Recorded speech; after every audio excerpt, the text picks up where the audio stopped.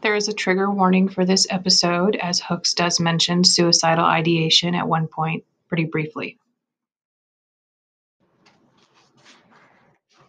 All About Love, Chapter 13, Destiny, When Angels Speak of Love. This is the last chapter. Believing in divine love comforted me as a child when I felt overwhelmed by loneliness and sorrow. The solace of knowing I could speak my heart to God and the angels made me feel less alone. They were there with me during anguished and terrifying dark nights of the soul when no one understood. They were there with me, listening to my tears and my heartache. I could not see them, but I knew they were there. I heard them whispering to me about love's promise, letting me know all would be well with my soul, speaking to my heart in a divinely sweet, secret language. Angels bear witness. They are the guardian spirits who watch, protect, and guide us throughout our lives. Sometimes they take a human form. At other times, they are pure spirit, unseen, unimaginable, just forever present. One sign that a religious awakening is taking place in our culture is our obsession with angels. Images with angels are everywhere. They are characters in movies, images in books, on note cards and calendars, on curtains and wallpaper. Angels represent for us a vision of innocence, of beings not burdened by guilt or shame. Whether we imagine them the dark, round faced forms of Coptic tradition or the fair winged cherubs that we usually see, they are messengers of the divine. We see them as always bringing news that will give our hearts ease.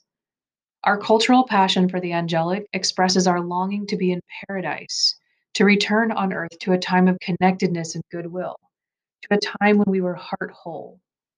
Even though the images of angels we most commonly see are childlike figures aglow with rapture and unspeakable delight, as messengers they carry the weight of our burdens, our sorrows, and our joys.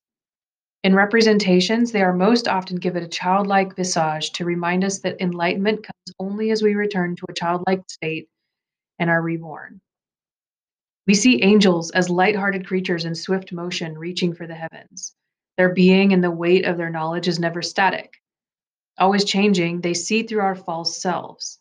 Possessing psychic insight, intuition, and the wisdom of the heart, they stand for the promise of life fulfilled through the union of knowledge and responsibility. As guardians of the soul's well being, they care for us and with us. Our turning toward the angelic is evocative of our yearning to embrace spiritual growth. It reveals our collective desire to return to love. The first stories of angels I heard as a child were told at church.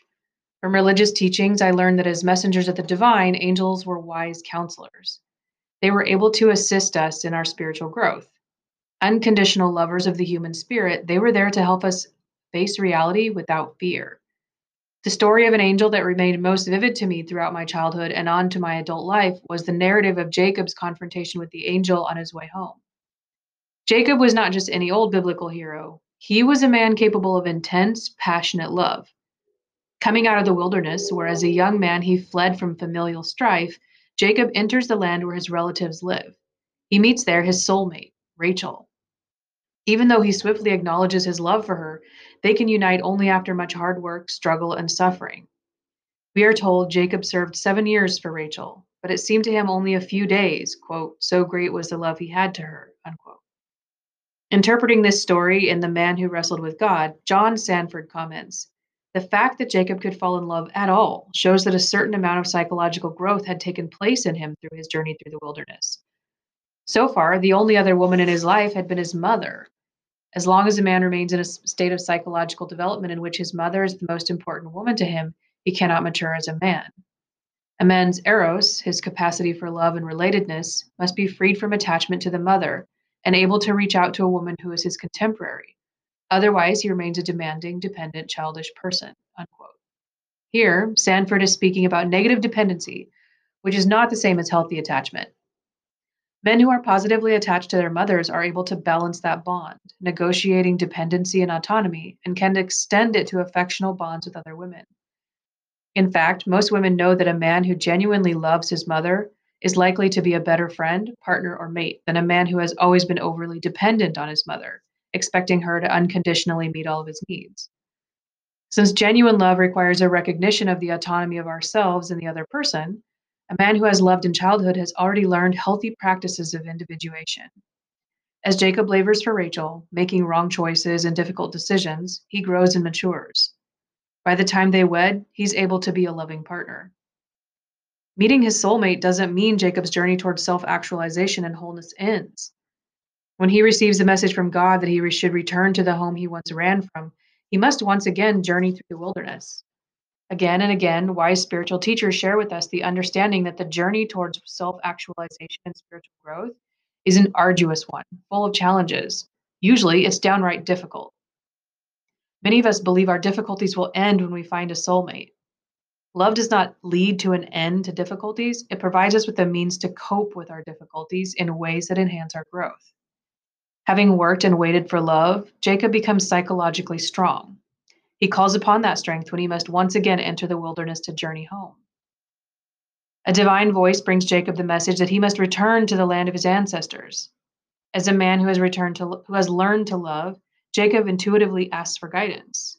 He listens to his heart speak, and when the answer comes, he acts. Since he left home in the first place because he had conflicts with his brother Esau, the prospect of returning is frightening. But he must come face to face with his past and seek reconciliation if he's to know inner peace and become fully mature.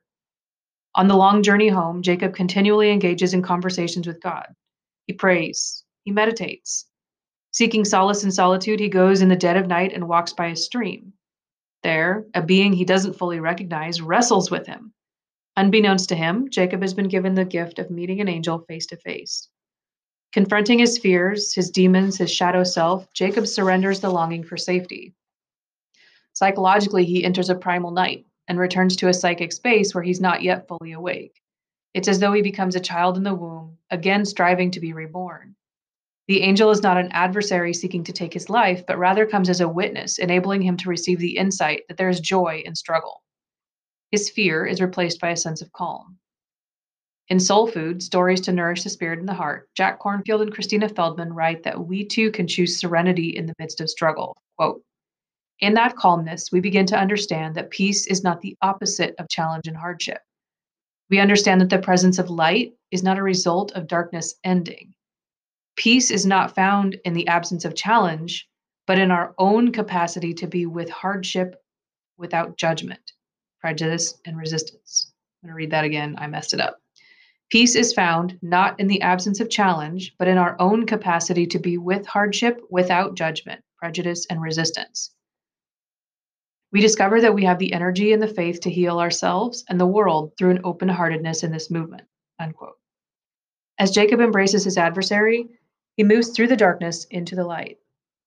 Rather than letting the angel go when light comes, Jacob demands and is given a blessing. Significantly, he cannot receive the blessing without first letting fear go and opening his heart to be touched by grace. Sanford writes, quote, Jacob refused to part with his experience until he knew its meaning, and this marked him as a man of spiritual greatness. Everyone who wrestles with his spiritual and psychological experience, and no matter how dark or frightening it is, refuses to let it go until he discovers his meaning, is having something of the Jacob experience. Such a person can come through his dark struggle to the other side reborn, but one who retreats and runs from his encounter with spiritual reality cannot be transformed. Unquote. Should reassure us that the blessing the angel gives to Jacob comes in the form of a wound. Woundedness is not a cause for shame. It is necessary for spiritual growth and awakening.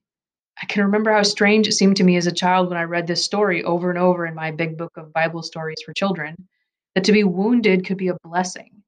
To my child's mind, woundedness was always negative. Being unable to protect oneself from hurt inflicted by others was a source of shame. In Coming Out of Shame, Gershon Kaufman and Lev Raphael contend, quote, shame is the most disturbing emotion we ever experience directly about ourselves. For in the moment of shame, we feel deeply divided from ourselves.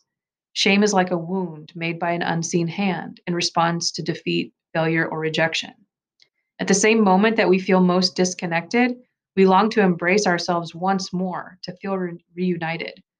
Shame divides us from ourselves, just as it divides us from others, and because we still yearn for reunion, shame is deeply disturbing.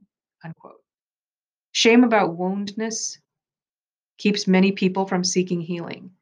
They would rather deny or repress the reality of hurt. In our culture, we hear a lot about guilt, but not enough about the politics of shame.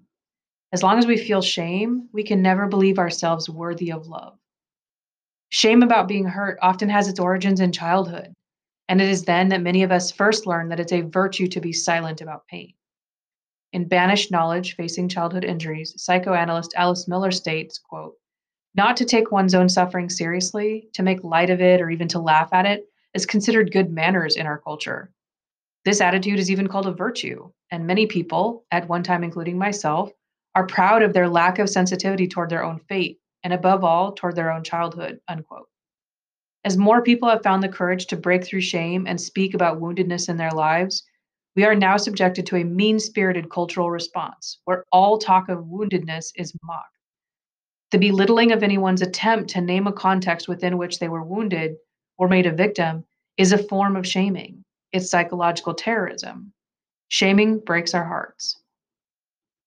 All individuals who are genuinely seeking well being within a healing context realize that it's important to that process not to make being a victim a stance of pride or a location from which to simply blame others.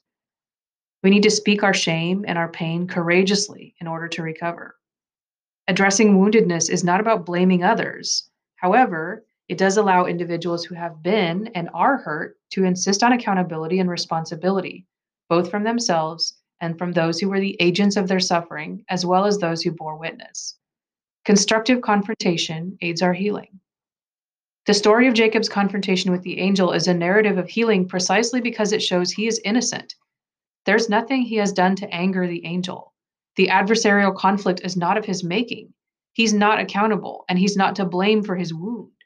However, healing happens when he's able to embrace the wound as a blessing and assume responsibility for his actions. We are all wounded at times. A great many of us remain wounded in the place where we would know love. We carry that wound from childhood into adulthood and on into old age. The story of Jacob reminds us that embracing our wound is the way to heal. He accepts his vulnerability. Cornfield and Feldman remind us that the moment in which we are touched by pain and, quote, the unpredictability of life's changes, unquote, is the moment in which we can find salvation. Quote, as we turn toward the specific shadows in our own lives with an open heart and a clear and focused mind, we cease resisting and begin to understand and to heal. In order to do this, we must learn to feel deeply, not so much opening our eyes as opening the inner sense of the mind and the heart, unquote. When Jacob wrestles with the angel, he feels a heightened sense of awareness. Facing this struggle gives him the courage to persevere in his journey back to face conflicts and reconcile them rather than live in alienation and estrangement. As a nation, we need to gather our collective courage and face that our society's lovelessness is a wound. As we allow ourselves to acknowledge the pain of this wound when it pierces our flesh, and we feel in the depths of our soul a profound anguish of spirit, we come face to face with the possibility of conversion, having a change of heart. In this way, recognition of the wound is a blessing because we are able to tend it, to care for the soul in ways that make us ready to receive the love that is promised. Angels bring to us the knowledge of how we must journey on the path to love and well-being. Coming to us in both human form and as pure spirit, they guide, instruct, and protect. Alice Miller chose to call the angelic force in an individual's life the enlightened witness. To her, this was, in particular, any individual who offered hope, love, and guidance to a wounded child in any dysfunctional setting. Most folks who come from a conflict-ridden family or a setting that was lacking in love remember the individuals who offered sympathy, understanding, and at times, a way out. Speaking of her mother's miserable childhood, Hillary Clinton remembers that, quote, others outside the family circle stepped in and their help made all the difference, unquote. From childhood on, I found many of my angels and favorite authors, writers who created books that enabled me to understand life with greater complexity. These works opened my heart to compassion, forgiveness, and understanding. In her memoir, Are You Somebody?, Irish journalist Nuala O'Fallon writes about the life-saving nature of books, declaring, quote, if there was nothing else, reading would, obviously, be worth living for, unquote. German poet Rainer Maria Rilke's autobiographical writing transformed my sense of self as a teenager. At a time when I felt like an outsider, unworthy and unwanted, his work gave me a way to see being an outsider as a place of creativity and possibility. In the concluding chapter of the memoir of my girlhood, Bone Black, I write, quote, Rilke gives meaning to the wilderness of spirit I am living in. His book is a world I enter and find myself. He tells me that everything terrible is really something helpless that wants help from us. I read letters to a young poet over and over. I am drowning, and it is the raft that takes me safely to the shore. Unquote. I received his book as a gift at a spiritual retreat. There, I met a priest who worked as a chaplain at a nearby college. He was one of the featured speakers. Intuiting the depths of my despair, he offered me solace. I was in my teens and had begun to feel as though I could not go on living. Suicidal longings dominated my waking thoughts and my nightmares. I believed death would release me from the overwhelming sadness that weighed me down. Listening to spiritual testimony at the retreat, I felt even more sorrowful.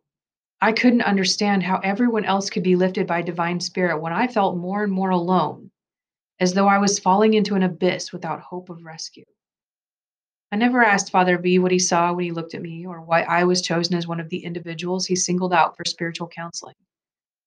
He touched my soul, offering to me and to everyone he connected with a loving spirit. In his presence, I felt chosen, beloved. Like many earthly angels who visit us and touch our lives with their visionary power and healing wisdom, I never encountered him again. But I've never forgotten his presence, the gifts he offered to me, gifts of love and compassion freely given. The presence of angels, of angelic spirits, reminds us that there is a realm of mystery that cannot be explained by human intellect or will. We all experience this mystery in our daily lives in some ways, however small, whether we see ourselves as spiritual or not. We find ourselves in the right place at the right time, ready and able to receive blessings without knowing just how we got there. Often, we look at events retrospectively and can trace a pattern, one that allows us to intuitively recognize the presence of an unseen spirit guiding and directing our path. When I was a young girl, I would lie in my attic bed and talk endlessly with divine spirit about the nature of love. Then, I did not imagine I would ever have the courage to speak about love without the solitary covering of secrecy or night. Like Jacob, wandering alone by the stream in the stillness of my pitch dark room, I grappled with the metaphysics of love, seeking to understand love's mystery. That grappling continued until my awareness intensified and a new vision of love came to me. Now I recognize that I was engaged from then until now in a disciplined spiritual practice, opening the heart. It led me to become a devout seeker on love's path, to talk with angels face to face, unafraid. Understanding all the ways fear stands in the way of our knowing love challenges us. Fearful that believing in love's truths and letting them guide our lives will lead to further betrayal, we hold back from love when our hearts are full of longing. Being loving does not mean we will not be betrayed. Love helps us face betrayal without losing heart, and it renews our spirit so we can love again. No matter how hard or terrible our lot in life, to choose against lovelessness, to choose love, we can listen to the voices of hope that speak to us, that speak to our hearts. When angels speak of love, they tell us it is only by loving that we enter an earthly paradise. They tell us paradise is our home and love our true destiny.